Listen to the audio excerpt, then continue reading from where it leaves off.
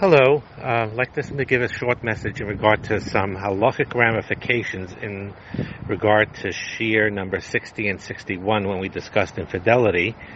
Because there is a halacha that says that if the wife tells the husband that she was mizana and he believes it with 100% certainty, then he's required to divorce her.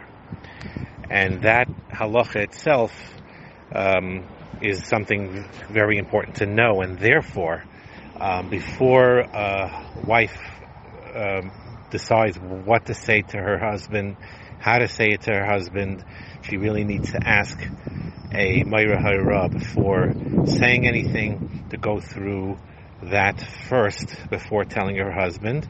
And the same applies if an outside party knows for a fact that the wife was unfaithful, was mizana, and the question is what to tell the husband, if to tell the husband, how much to tell the husband.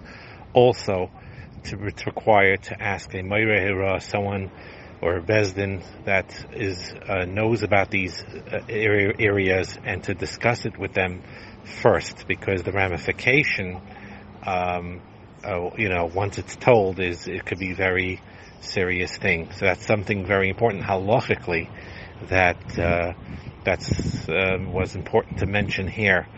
And another issue is also the feelings and emotions that goes behind it. It's very important if chas v'shalom, if anyone is in this parsha, both the one that fell in and the other one that was hurt by it, to go to competent and healthy counseling, to go through all those emotions that come up, the fear, the hurt, the anger, the resentment, which is all understandable, and to really sort out their feelings as well.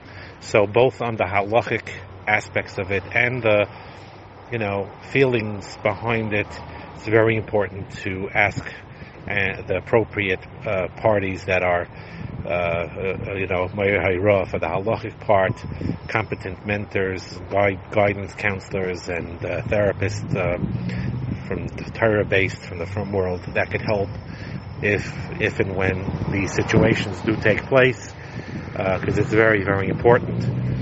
And so that's something that I felt it was very important to mention here, because if there was implication that if there was if there was mutual understanding and awareness from both sides to reconcile, and in some areas it may not be so simple if the husband knows and believes it 100%.